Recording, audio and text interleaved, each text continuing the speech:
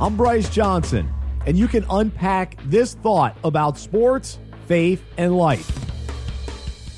One of the best days of the year is the one that involves my fantasy football draft. I look forward to the draft all summer long, so the anticipation leading up to it is a lot of fun. It's exciting to think how the day will unfold and which players I'll end up with. I'm eager to see my buddies and remind them how I've never missed the playoffs. And I'm also ready to draft a team that I hope will beat theirs. I can't wait to see which players other owners value and which ones I'll be able to steal in later rounds.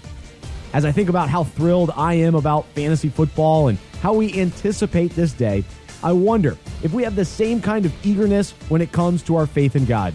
Do we pursue Him with great anticipation and excitement? Do we expect Him to speak to us or reveal Himself to us when we open His Word? Do we sit in suspense as we wonder how He might touch our hearts? When we follow Jesus and interact with others, do we anticipate opportunities to share our faith and serve people? Is our mindset filled with expectancy as we trust His answers to prayer and believe in His provision? I believe hope and faith are attached to anticipation, and I know we can find joy and peace as we wait with that mindset. The psalmist writes, "Listen to my voice in the morning, Lord. Each morning I bring my requests to you and wait expectantly."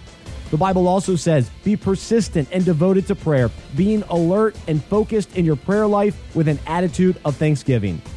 God is actively working in and around us, so let's open our eyes and hearts to anticipate what He's trying to reveal and ways He's trying to use us for His glory. I'm Bryce Johnson, and you can unpack that.